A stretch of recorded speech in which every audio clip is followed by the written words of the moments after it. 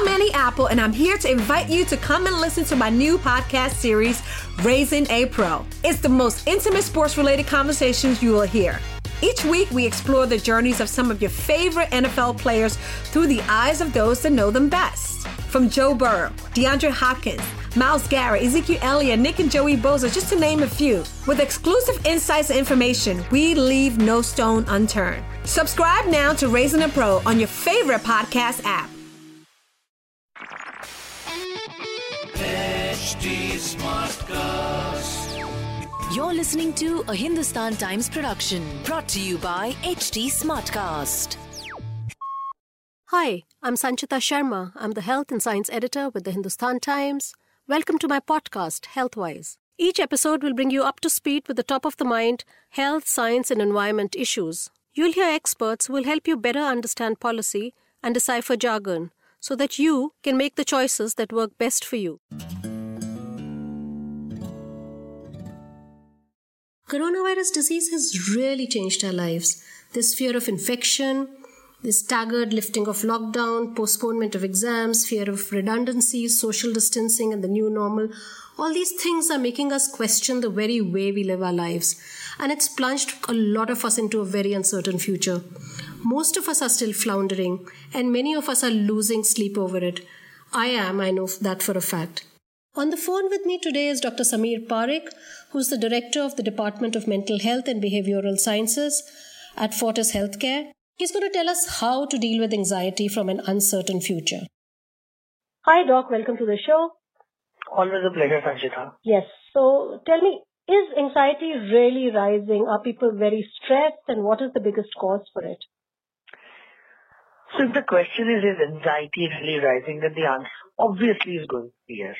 Because one needs to appreciate that whenever there is a sudden change, a sudden threat, especially that we've been unprepared for, which is unprecedented, it's bound to give anxiety. I've always said it's like an existential or an evolutionary component that you know that you have threat. So because you need to save yourself, you first feel the anxiety, then you use the anxiety to save yourself, and that's the cycle. So what's happened with COVID is all of us were unprepared. We didn't know what it is. We are still evolving. Still don't know how the future would be, how soon things would be normal. So that is giving people anxiety. And I think to a large extent experiencing this anxiety is normal. Yes, for some people it may just start crossing the level where one would be a bit concerned, and that's where they need to talk to someone. No, but the scary thing is that it's, like you said, an ongoing situation. We don't know when it's going to end. So it's not as if, it's an exam anxiety where you sit for the exam or an interview, you clear the interview and it's over. It's just never ending. So how do you deal with that? We accept it. With all our humility, we accept it. That all the intelligence and science and everything about mankind, and we are all collectively struggling to know how this is going to shape up. And we are evolving from a highly developed country to a developing country. It's a level playing field. Everybody is evolving. We accept it. Uncertainty that is there is a reality. It's not fiction. Here, uncertainty is a fact. So you never fight facts. You accept it and you realize what can you focus on. Can you focus on something that you don't know? Do you focus on something that is right here in the present moment, in the today, the here and now approach as I call it? And so what are the symptoms? Like for me personally, I find I don't sleep very well then, And so, like on the face of it, I don't feel I'm anxious. I feel I'm fine. I'm coping with it very well. But there are days when I just find myself, up at 4:30 in the morning or unable to sleep. So is that a sign? And what are some of the other signs that can be caused by stress or anxiety related to COVID? Because honestly, there's like nothing much else happening in my life which could be stressing me out. To be honest, I'm with you on this one when it comes to sleep. My sleep hours have reduced. Now I'm probably at least about 2 hours or so. So my wake up is still the same, but sleep time is gone for a toss. And I feel that's happening to a lot of people, and I've been reassuring almost anybody who's talking to me about sleep disturbance, and it's fine, don't worry about it, because we've gone through a drastic change in our physical and our mental fatigue in a way. So bare minimum, we were spending so many hours commuting. We were meeting people. There were so many aspects of our life which were draining us. That not happening, suddenly we find ourselves that even less sleep, we are good with it. So I'm with you on that. So could it also be because we are not physically active as much as we were before the lockdown, when we could step out more, you could meet people, you could go for your run and your walk and all of that. So how much of it is mental stress and how much is it lack of physical exercise? I think it's a combination of all.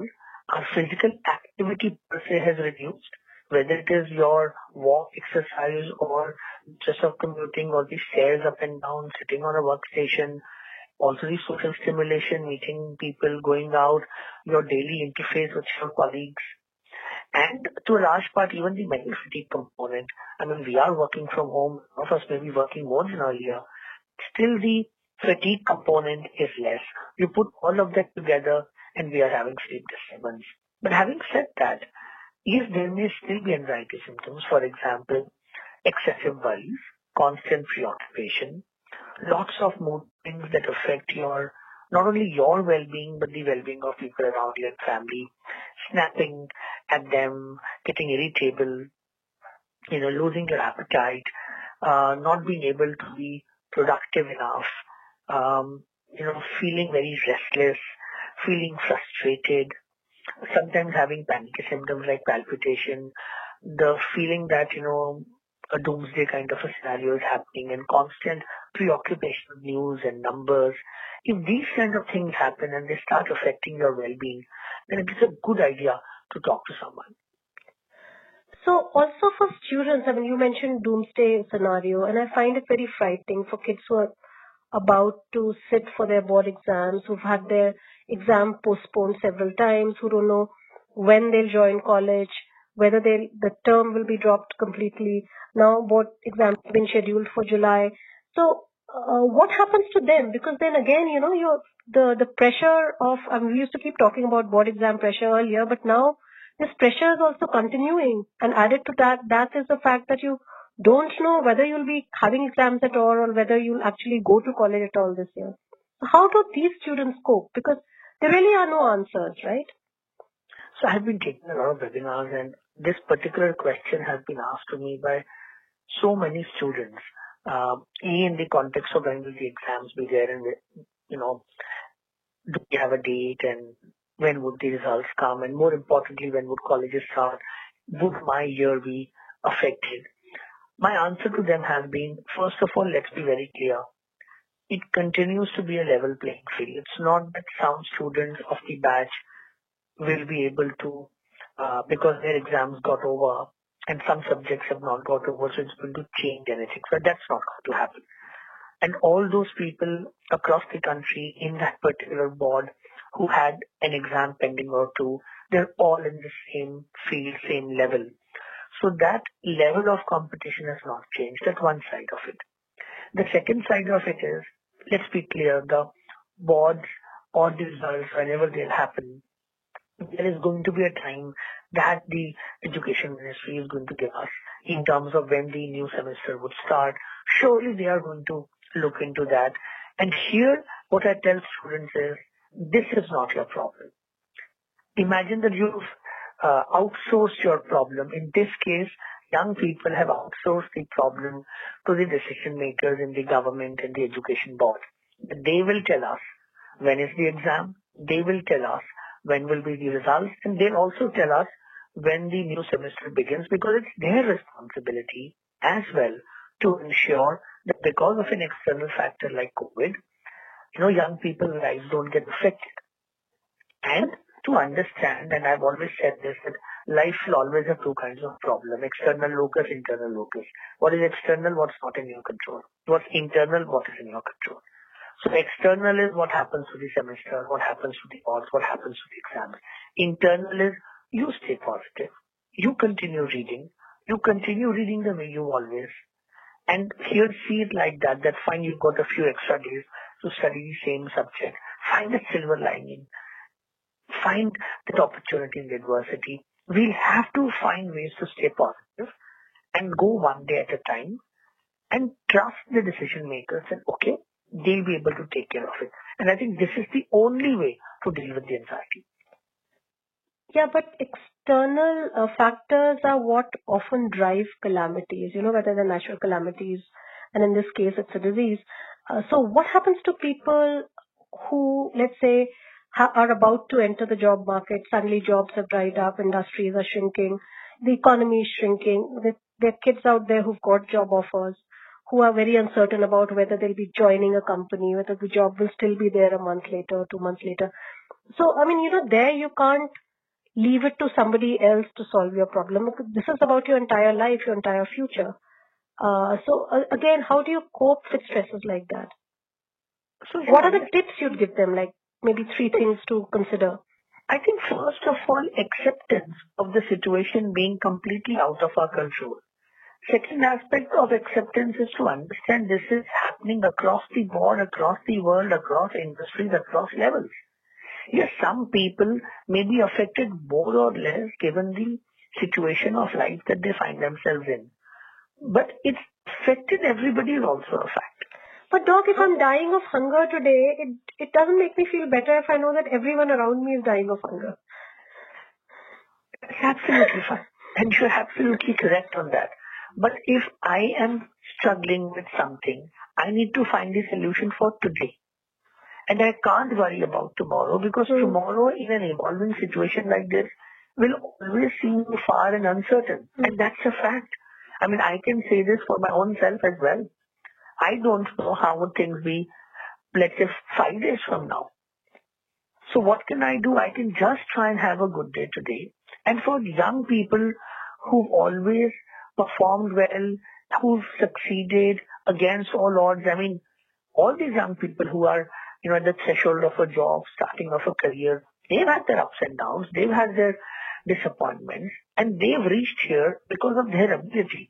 Your ability is not taken away from anybody. You are still the same person. This is actually building resilience, right? Yes, and this is a cross-section of life.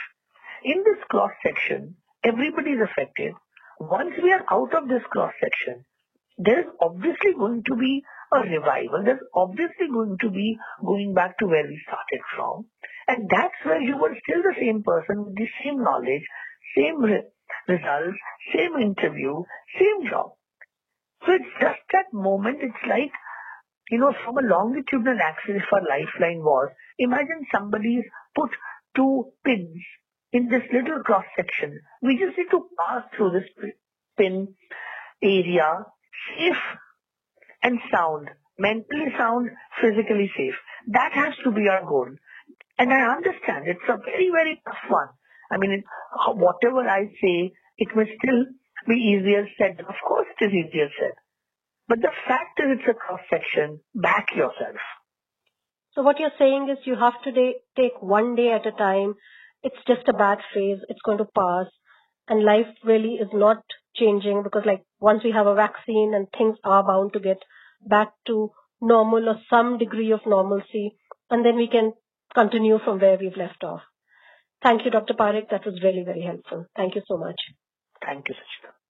If you still have any queries or would like me to cover a certain health topic, do feel free to reach out to me. You can reach me at Sanchx, that is at SANCHX, or at HT Smartcast. We are available on Facebook, Twitter, and Instagram. For more such podcasts, log on to htsmartcast.com. Until next time, goodbye.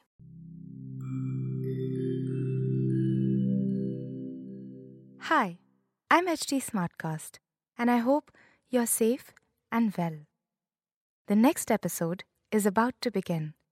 But just a small message of solidarity before that. In difficult times like these, living in isolation isn't going to be easy. But what if working from home, our own comfort zones, helps us discover new ways of being? What if this calm, this rest, it helps us listen to ourselves and the people around us more deeply? While that happens, you can find me at htsmartcast.com, connecting you to the world of comedy, culture, motivation news. Just in case you need some smart company. Thanks for listening. Take care. This was a Hindustan Times production brought to you by HT Smartcast. HT Smartcast. I'm Annie Apple, and I'm here to invite you to come and listen to my new podcast series, Raising a Pro. It's the most intimate sports-related conversations you will hear. Each week, we explore the journeys of some of your favorite NFL players through the eyes of those that know them best. From Joe Burrow, DeAndre Hopkins, Myles Garrett, Ezekiel Elliott, Nick and Joey Bosa, just to name a few. With exclusive insights and information, we leave no stone unturned. Subscribe now to Raising a Pro on your favorite podcast app.